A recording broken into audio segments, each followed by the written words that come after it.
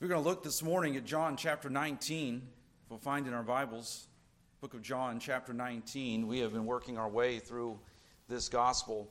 And as the theme of our songs have been, and as the quartet just sang, we have been focusing upon the sacrifice of our Lord and Savior Jesus Christ, the Lamb of Glory, as was just sung, and looking upon that old rugged cross. Of course, tonight in our evening service, we will observe the Lord's table.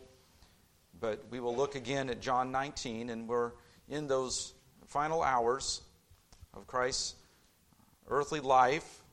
Of course, there will be the resurrection and the 40 days post-resurrection, but we're in those final hours as Christ is there on the cross, and we bring our eyes to John 19 in verse 28. After this, Jesus, knowing that all things were now accomplished, that the Scripture might be fulfilled, saith, I thirst. Now there was a vessel full of vinegar, and they filled a sponge with vinegar, and put it upon hyssop, and put it to his mouth. When Jesus therefore had received the vinegar, he said, It is finished. And he bowed his head and gave up the ghost. We see two of the statements of Christ while he was on the cross right here in this passage. Up just a few verses to verses 26 and 27, we see where Jesus cared for his earthly mother, his mother Mary. Woman, behold thy son. And then he said to the disciple John, the disciple whom Jesus loved, behold thy mother. So we see a couple of other statements by Jesus while he was on the cross. And so today I want us to go back and we'll compare Scripture with Scripture. We'll look at, in Matthew and Luke, and also here in John, we'll look at the 7 last sayings of Jesus. Some of whom we have touched on as we have worked through this account and as we have been looking at perspectives of the cross. We've looked at various perspectives as God loves the world and He cares for each individual. We will see in the 7 statements, these 7 last sayings of Christ, we will continue to see His love for the world, His love for the individual sinner, and His desire that not any should perish, but that all should come to repentance. So we go from John 19 to Luke chapter 23. Luke chapter 23. And in verses 33 and 34, we read, And when they were come to the place which is called Calvary, there they crucified him, and the malefactors, one on the right hand and the other on the left. Then said Jesus, Father, forgive them, for they know not what they do. Father, forgive them, for they know not what they do. Christ's words of forgiveness while hanging on the cross, they did not immediately grant everyone salvation. This was not a cry of Christ from the cross of universalist salvation. It was simply Christ expressing His love for sinners, even for the very ones responsible for murdering Him that day, for executing Him on the cross. Father, forgive them, for they know not what they do. There were various individuals and groups who participated in this unjust trial and crucifixion of Jesus. And they were at different levels of knowledge and understanding of the gravity of their actions and of their attitudes toward Christ. We know from the different individuals such as Pilate, Annas, Caiaphas, with political power, with religious power.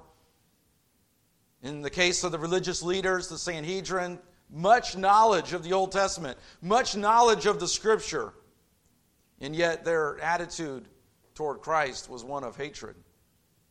Pilate, looking at Christ from a purely political and selfish standpoint, knowing that he had an innocent man in front of him, but constantly politically posturing to the point that he gave the order and delivered Christ to be crucified, trying to wash the blood of Christ from his hands, though he was still guilty before a holy God for his unjust murder of the Son of God.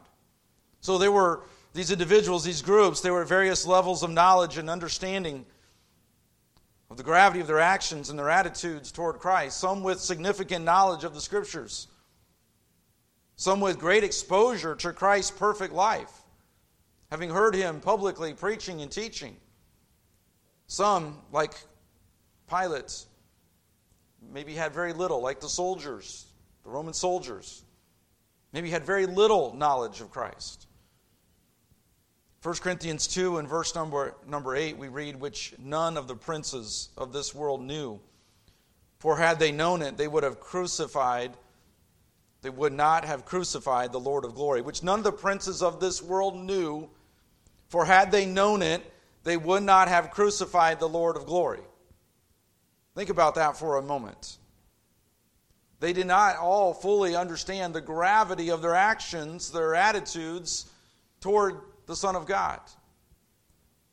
But all were responsible as sinners, such as us, who were not there that day, who were not in the shoes of a Pilate, who were not in the halls of judgment like a Caiaphas or a Herod Antipas, or on a religious council like the Sanhedrin, but all, as sinners, we are responsible for our sin. And as sinners by birth, by nature, and by choice, all of these individuals, just like us, are responsible. Because it was for our sin, the sins of the world, that Christ died on the cross. As Christ prayed, Father, forgive them, for they know not what they do, there were some immediate answers to that prayer. The thief on the cross, who had begun to mock Christ and then a short time later turned from mocking him, and in conviction he called out to Christ in saving faith, remember me. We think of the centurion who was no doubt responsible for those Roman soldiers who had been involved in the actual probably nailing of the spikes into Christ's wrists and into his ankles, his legs, who no doubt had been responsible for the Roman soldiers who would go and they would break the legs, and who had, in the case of Christ, because he was already dead, they did not break any of his bones. They pierced him through with that sword, that spear. That centurion got saved. That thief on the cross got saved. And then as the bodies were taken down, as we looked at last week, and the two disciples, the secret disciples, at least up to this point, we even see Joseph of Arimathea and Nicodemus publicly identifying themselves with Christ, giving testimony of their faith and trust in him as their Savior. And then, of course, 40 days after the resurrection, thousands would be saved at Pentecost. In Acts 6 and verse 7, religious leaders would be saved in large numbers, and the church would be born. In just a short time after Acts chapter 2, another 5,000 were added to the church. In a sense, all genuine believers are an answer to this prayer, Father, forgive them, for they know not what they do. Because those who see their sinfulness and recognize their need for the Savior and believe in Christ as their Savior and Lord, they experience forgiveness of sins and receive the free gift of salvation. And that is in the heart of Christ as He's dying on the cross. He has that spirit, He has that attitude, He has that love for the sinner. A spirit and attitude of forgiveness out of a heart of love for the sinner. That none would perish, but that all would come to repentance. It is this spirit and attitude of genuine love and desire for sinners to be saved that is ultimately the reason any of us come to Christ. Because we don't seek Him on our own. We only love Him because He first loved us. He sought after us. He said that if He be lifted up, He draws all men unto Himself.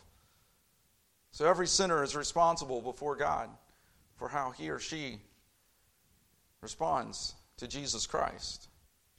Isaiah 53 and verse number 12, therefore will I divide him a portion with the great, and he shall divide the spoil with the strong, because he hath poured out his soul unto death, and he was numbered with the transgressors, and he bare the sin of many and made intercession for the transgressors.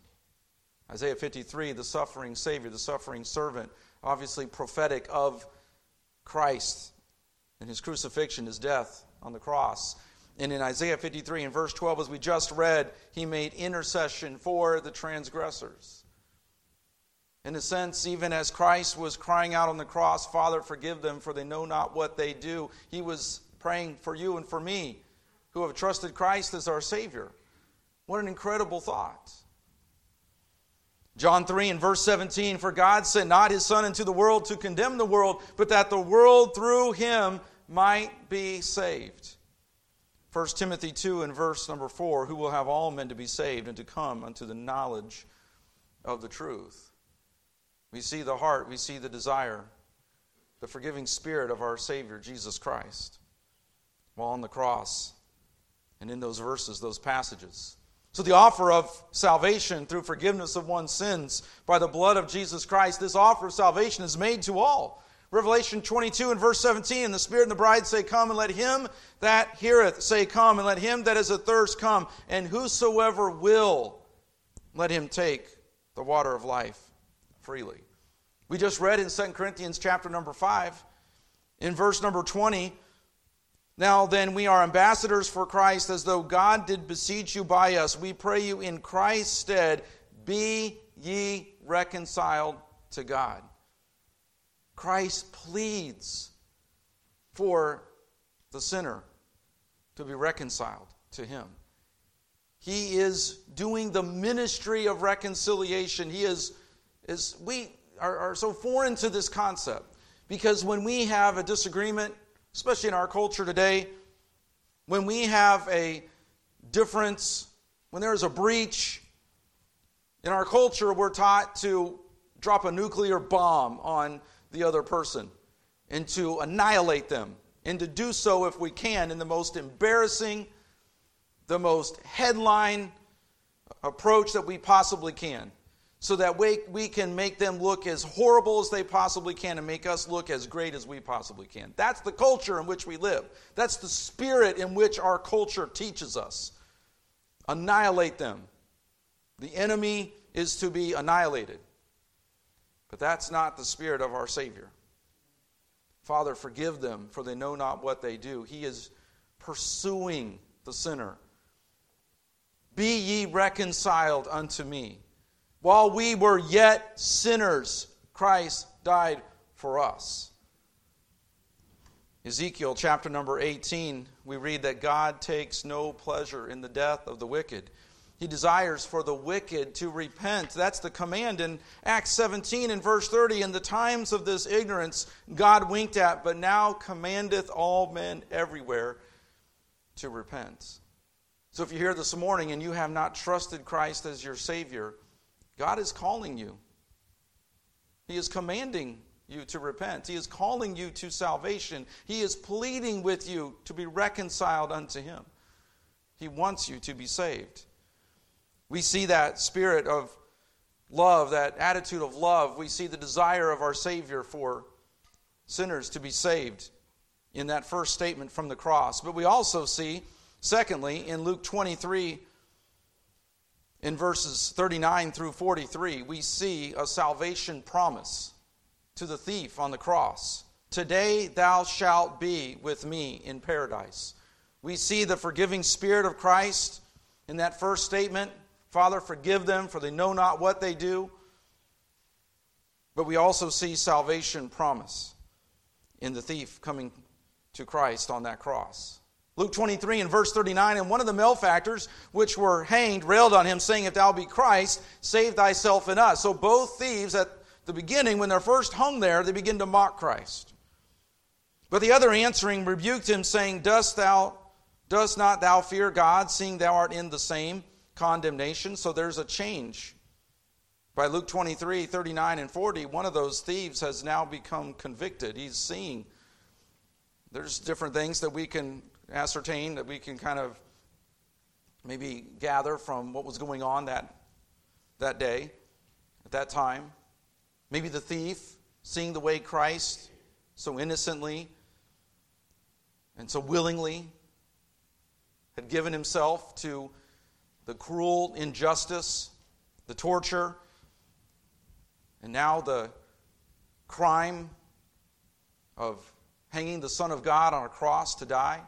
Maybe in all of that, the thief, seeing that Christ was not cursing his executioners, was not crying out for his innocence and all the injustice that had been done to him. Maybe the way that the thief had maybe observed other people dying on the cross and their cries of torment and injustice and curses and all kinds of probably horrible things said about the executioners. Christ did none of that. And possibly through all that, the thief came under conviction. We know it was, even on the cross, God drawing him. As the thief changed his perspective, changed his mind, even about his own sin. That's what repentance is. It's a change of mind. It's a change of heart about our sin. Repentance is not some work of some action that is some work of grace. Repentance is a change of mind. It's a change of heart. We see our sin differently. We see our sin as an offense before a holy God, as the transgression of the law, and the thief saw that. And in verse 41 he says, "And we indeed justly, for we receive the due reward of our deeds, but this man has done nothing amiss." He saw his sinfulness and he saw a holy God. He saw Christ the Savior. And in the fear of God and in repentance, he said unto Jesus, "Lord, remember me. Remember me when thou comest into thy kingdom." And Jesus said unto him, "Verily I say unto thee, today shalt thou be with me in paradise." We talked about the thief on the cross and our perspectives of the cross, so I won't go into elaborate detail, but we see in just a few short sentences a thief coming under conviction, seeing his sin, repenting of that sin, and calling upon the Savior. And by faith alone, in Christ alone, he enters into glory that very day as he cries out to Christ, "Remember me." He calls him Jesus, he calls him Lord, and he says, "Remember me when thou comest into thy kingdom." And the promise is today. Today thou shalt be with me in paradise. Absent from the body, present with the Lord. So we see forgiving spirit, we see salvation promise. And then thirdly, the third saying from the cross is found in John 19 in verse 26, where we have looked at in our previous weeks and looking at perspectives of the cross. We see, "Woman, behold thy son." In verse 27 of John 19, "Behold thy mother," he said to the disciple John. So again, even on the cross, Christ was concerned for others. And he demonstrated his compassion. As we've talked about already, as the firstborn son, it was his responsibility to provide care for his mom and dad. At this point, it's our understanding that Joseph had passed away. Joseph was dead. Christ's earthly father, stepfather, obviously Joseph not being his biological father, as Jesus was conceived of the Holy Spirit. But as far as we know, Joseph is dead and gone by this point. He's not mentioned anymore since the early days of Christ's life. At this point, we understand that Jesus' brethren, his half-siblings, again, as we've talked about, that Mary is not the mother of God. Mary is not venerated here. She's not the perpetual virgin. She's not co-mediatrix or whatever the titles are. Simply Jesus, knowing that his half-siblings are not believers, we know from John 7 that they were not believers. They would not trust Christ as their Savior until after the resurrection. And they are in, I believe, with the other disciples later after the resurrection and identified as believers. But at this point, they're not saved people. So he wouldn't turn the care of his mother over to them. He, as the firstborn son, even in his dying hours, dying minutes, he is showing compassion for his mother as the firstborn son, making sure she is cared for. And so Jesus, we see his heart of compassion. As we've spent some time already looking at the fact that God cares for women, that the Bible, that biblical Christianity is not a misogynistic chauvinistic book. Christianity, biblical Christianity, gives equal dignity to men and women. Male and female created he, them. And as Jesus showed care for his mother, he is even demonstrating God's love for both genders, for both sexes. And we have a culture today that is perverting all of that. And I don't have to go into great detail, but there is such perversion and disruption, or man's attempt to disrupt God's design, God's creative order. And we see so clearly that the women loved Jesus. The women were drawn to him and were ministering to his needs, even as he went to the cross. And Christ gives an example of caring for his mother, the respect, the honor that we even see in the Ten Commandments. Honor thy father and thy mother. And we're losing that in our culture as moms and dads are treated like, or called, the old man and the old woman, and treated with such disrespect. And one of the signs of the times is disobedience and the disrespect for parents. And we see that all throughout our culture. And I've been in education, I've been in the ministry, and I've seen young people who treat their mom and dad in such awful ways. Little kids who say such disrespectful things to mom and dad. And the mom and dad make excuses for it. It's a shame in our culture where the dads are made out to be the dorks and the weirdos and the irresponsible and the arrogant and the out to lunch kinds of characters in most of the sitcoms and shows and movies. And now we see in our culture a disrespect for the role of women. And we see such a horrible perversion of God's creative order and design with the LGBT movement and the transgendering and all that goes with it. Even where pregnancy is considered a poison, a disease. Where motherhood is talked about negatively. Where being a mom and having the responsibility in a very clear and obvious way, not just in God's call and command, but in the nurturing, relational design of a woman as a mom has a bond with her own children in a unique way.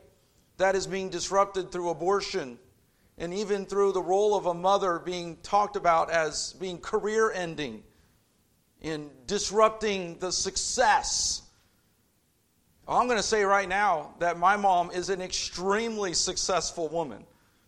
Not because of anything that has to do with me, because I am a sinner saved by grace.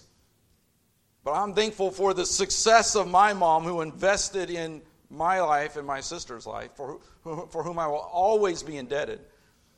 My wife is a success in helping nurture and raise our children, and I'm indebted to her for the rest of my life.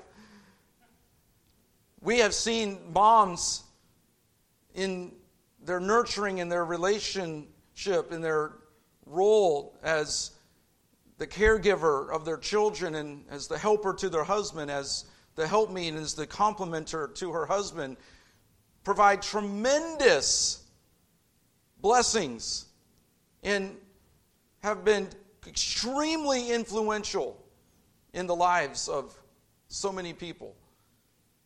And we have testimony to that right here in this room of so many. And there have been preachers and missionaries. There have been faithful Christians who will give testimony to the role of their mom, who was involved in their life and has been very successful.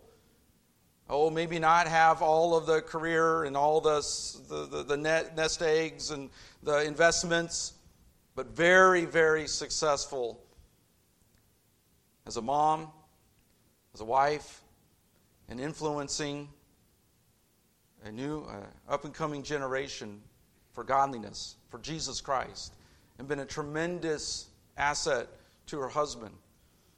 Many times we see that men, when they lose their spouse, many times we see men remarry. And it reminds us of how much we as men need our wives, how much we as men need a woman. And that being called to be the helpmeet, to be his helper, as Genesis explains, is a high calling that God himself even says, I am your helper, Psalm 121. What a high calling. And yet, we see in our culture today that the high calling of motherhood is considered something negative, and that having a child is a poison and pregnancy is a disease. That is not at all what Scripture teaches. And we see even in Christ's final hours, he's making sure his mother is cared for, and he is honoring her. So we have seen, Father, forgive them, for they know not what they do. We have seen his forgiving spirits here in this 7 sayings of Christ on the cross, his last sayings. We've also seen the salvation promise to that thief, and then we see this provision for his mother. But then fourthly, the 4th saying of Christ on the cross is found in Matthew chapter 27. This 4th saying, 4th last saying of Christ on the cross, we turn to Matthew chapter 27. Matthew chapter 27. Now we understand in the chronology of the crucifixion that from noon until 3 o'clock, understanding the Roman clock and the Jewish clock, understanding that Christ died around 3 o'clock in the afternoon, with the new Jewish day beginning around 6 p.m. at sunset. So on that Friday, we're understanding, according to Matthew 27 and verse 45,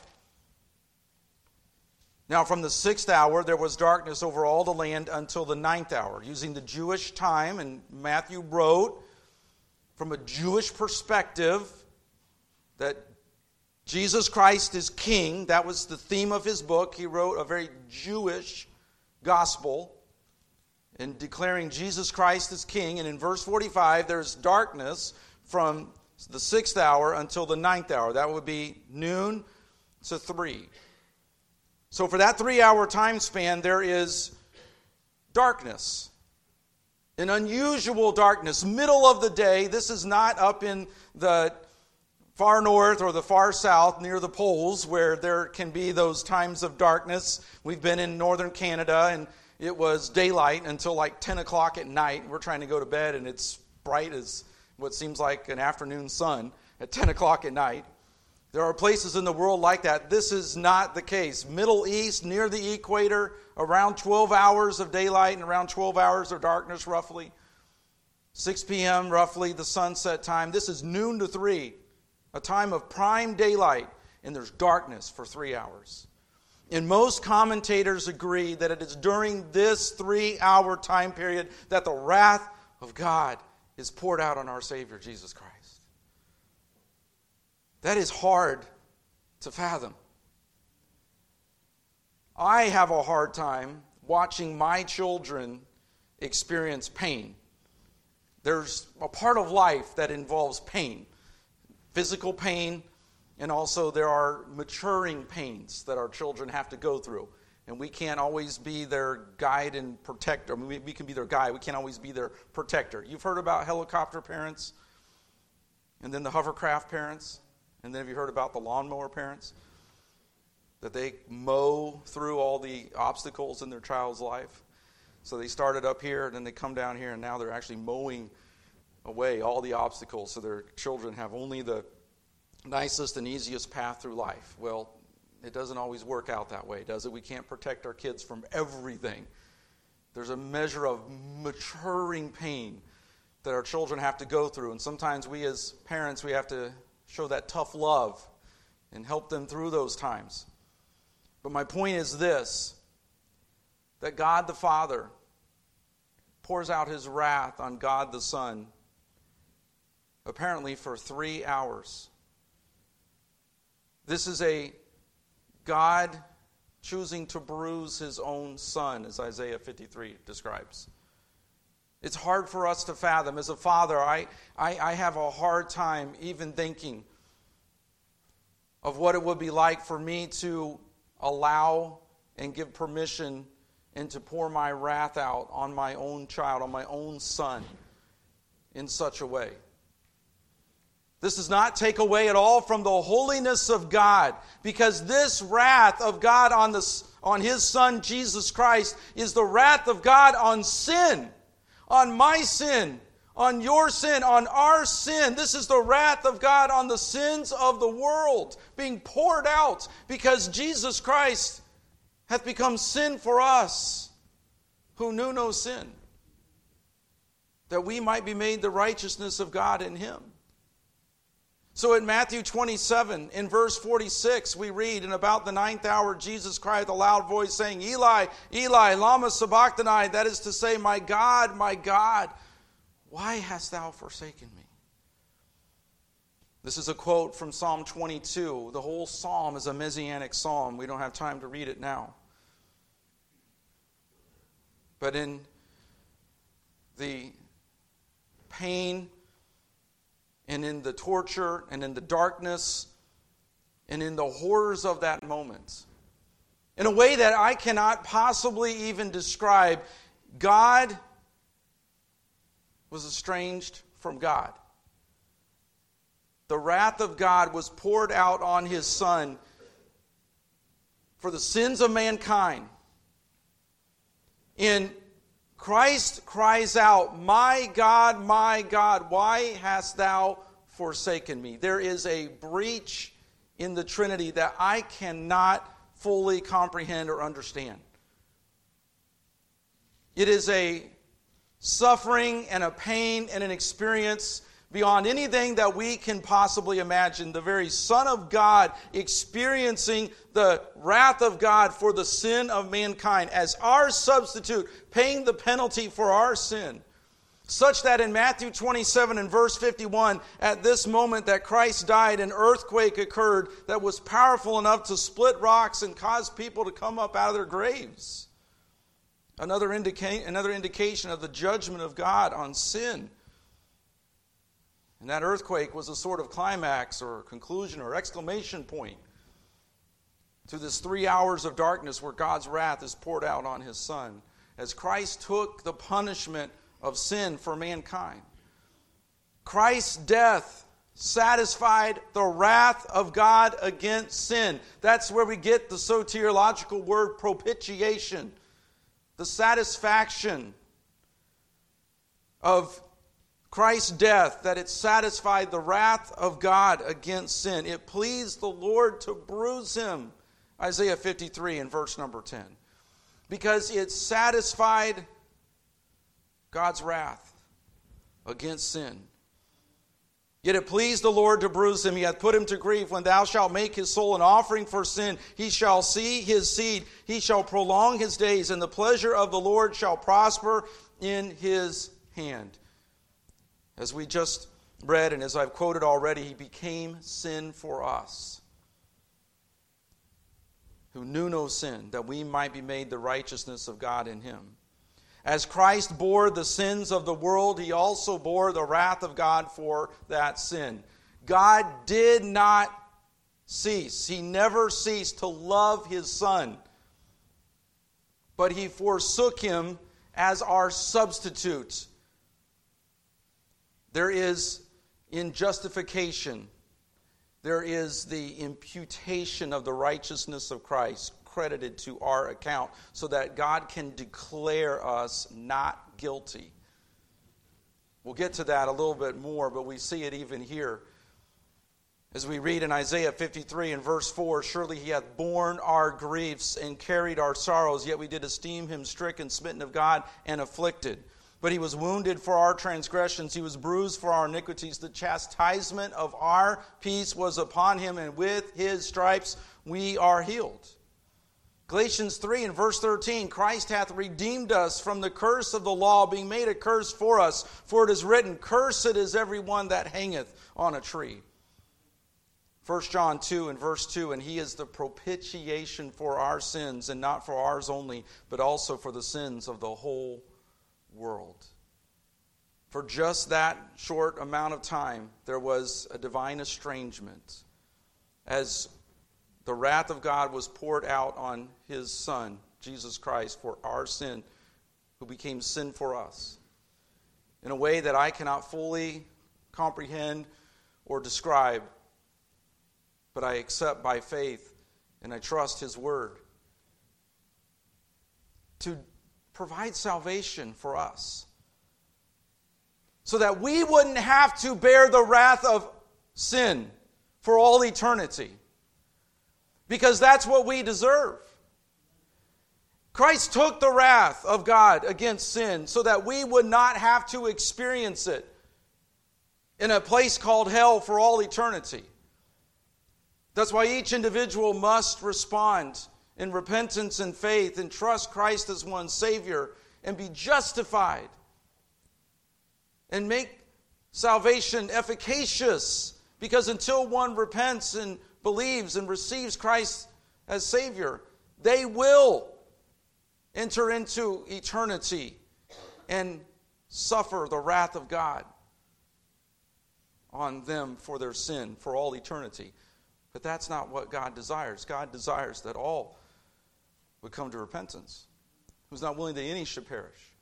As we just read just a short time ago, who will have all men to be saved and come to the knowledge of the truth.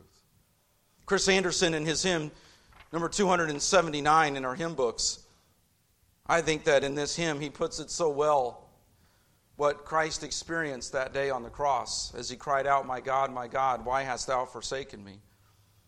Chris Anderson writes, "His robes for mine, a wonderful exchange. Clothed in my sin, Christ suffered 'neath God's rage.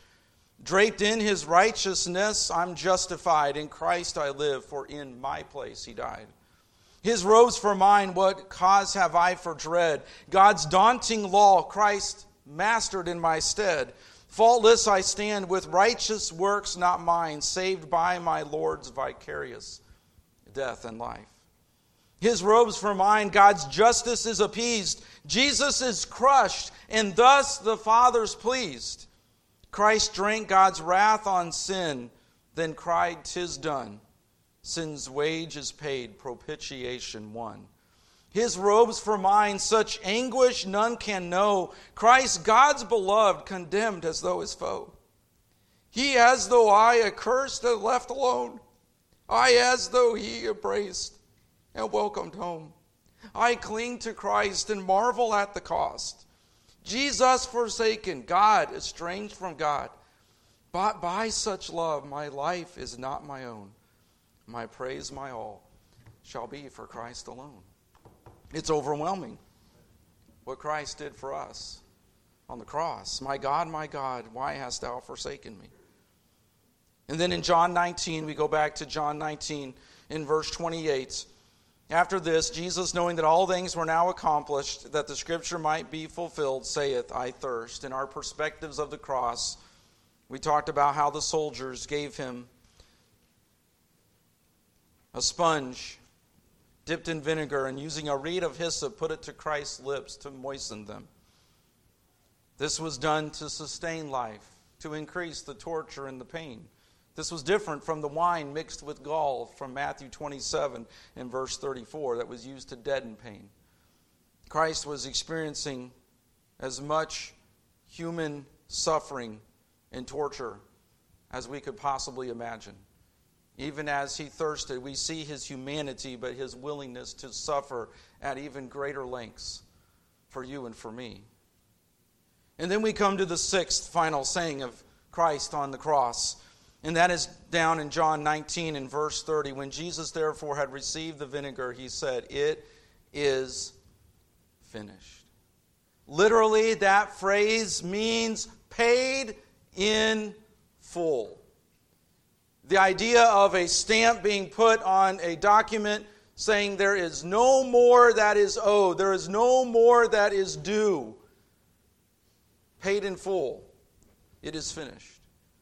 He died for all, as we just read in 1 John 2 and verse 2. He is the propitiation for our sins, not for our sins only, but also for the sins of the whole world. John 1 and verse 29, John the Baptist said, Behold, the Lamb of God which taketh away the sin of the world. Now, not every person receives Christ as his or her Savior. But if every person who ever lived received Christ as his or her Savior, Christ's sacrifice would be sufficient to save everyone. But we know not everybody trusts Christ. Not everybody turns from their sin and receives the free gift of salvation and looks to Christ in saving faith, as God commands and calls them to do and longs for them and pleads for them to do. But still we see that the price of sin is paid in full. Our redemption is paid in full. Christ's death paid the penalty for sin, for the wages of sin is death, but the gift of God is eternal life through Jesus Christ our Lord. He paid the penalty. So each person will either suffer the punishment for his or her sin for all eternity in a place called hell, or repent of that sin and trust in Christ as one Savior. Everyone must come to that point of decision regarding Jesus Christ. The efficacy of Christ's payment is applied upon receiving Christ in saving faith. But as many as received him, to them gave he the power to be called the sons of God, even to them that believe on his name. So Christ was our substitute. This is the vicarious atonement, the substitutionary atonement. The blood of bulls and goats could not take away sin. They only foreshadowed what Christ would do in making atonement for the sins of mankind upon the cross. He was our substitute. His death fulfilled all the types and symbols of the sacrificial system in the Mosaic law and made atonement for the sins of mankind and paid the ransom to God for man's sin. Christ's death on the cross was not a paying of a ransom to Satan. No, it was a paying of a ransom to God for our sin. Incredible and overwhelming to consider. It is finished. And then finally, the seventh saying of Christ on the cross is the commitment of his life. Into thy hands I commend my spirit. That takes us back to Luke chapter 23. Luke chapter 23, and we conclude here in the message this morning from Luke 23 in verse 46. And when Jesus had cried with a loud voice, he said, Father, into thy hands I commend my spirit. And having said thus, he gave up the ghost. Christ was murdered by wicked men. Acts 2, verse 23. We've studied the account together on Sunday mornings as we've worked our way through the Gospel of John. Yet it pleased the Lord to bruise him, as we've seen from Isaiah 53. God's wrath was poured out on Christ as he bore the sins of the world. And yet Christ also gave his life willingly. John 10, verses 17 and 18, where Jesus says that he gives up his life, that no man could take it from him. He gives his life. All three of those statements are true. That Christ was murdered by wicked men, that it pleased the Lord to bruise him, and that he gave his life willingly. All three of those statements are true. Though it's hard for us to get our minds around. Our finite minds have a hard time holding on to all three of these truths at the same time. But nevertheless, they are still true. The Bible teaches them. And Jesus Christ submissively bowed his head there on the cross and gave up his spirit willingly. John 19 and verse number 30, where we were earlier, when Jesus therefore had received the vinegar, he said, it is finished, and he bowed his head and gave up the ghost. The ghost, of course, meaning his spirit. And we see here that Christ willingly and submissively gave up his life. Does that mean that God died? Of course not. God did not die. Absent from the body, present with the Lord. Christ's sinless body, ravaged by the torturous actions of man, having experienced the sinless infirmities, including pain, including thirst, including fatigue and hunger. All of those sinless infirmities, as Christ lived a perfect and sinless life, his human flesh died, literally, physically. He did not just go into soul sleep. He did not just pass out from the torture and the pain. No, he died physically, biologically. But God did not die. In a way that we cannot fully comprehend, we know that Christ, as he gave up the ghost, his spirit remained with God. He remained fully God. He never ceased to be God. Though the wrath of the Father was poured out on him, and Christ called out, my God, why hast thou forsaken me?" We see here the very Spirit of Christ remaining with God, though absent from the physical human body that was dead and that was buried. That would eventually, as he would rise from the grave, would be united in a glorified body with his spirits. And we'll have to talk about that as we get into John 20 and beyond. But as we close here this morning, we are reminded of the great sacrifice, once again, of our Savior, Jesus Christ. May we never get over it. May it renew us every day. When the trials of life come, when the difficulties come, when the kids are bad and the dog is staying up all night and all the other things that go on. In the sickness and in the infirmities and the pain and the trials and the stress, may we always come back to the glories of the cross and glory in the cross of Christ, where he suffered and died for you and for me, for our sins, where he became sin for us, who knew no sin, that we might be made the righteousness of God in him. These 7 statements are a reminder of God's love for us, the great sacrifice of his Son, Jesus Christ, on our behalf, and our need to love him more, to serve him greater, and to share the glorious gospel, the gospel of reconciliation with others, that they too may be saved, may receive the forgiveness of sins and be a child of God and enter into his presence one day as a saved person. May we be renewed in that zeal and that love for the Lord and desire to serve him, to love him more and to serve him better, and to share that gospel of reconciliation, the gospel of Jesus Christ with others. Let's pray. Lord, we are humbled. Lord, we are overwhelmed. Lord, we are truly grateful for the sacrifice of your Son, Jesus Christ, on our behalf, who became our substitute, took the penalty of our sin, who paid the debt of our sin in full. We owed a debt we could not pay. You paid a debt that you did not owe. Lord, you did that on our behalf. Lord, if there's someone here today who has not received you as their Savior, who is continuing to live in their sin, Lord, may today be the day that they repent, that they obey the command to repent and to turn from their sin and turn to you in saving faith. Lord, as believers, maybe we've been living lackluster lives. Maybe we've not been dealing with sin. Maybe we've been just apathetic and we've maybe lost or left our first love. And today we need to be renewed once again in our love for you and our desire to love you and to serve you. Maybe we've been looking too much at our circumstances instead of looking at our Savior. And Lord, help us to be renewed in our love for you, that we might go out from here, change people, to love you more, to serve you better, and to share this glorious gospel of Jesus Christ with others, that they too may be saved. And we pray this in Jesus' name.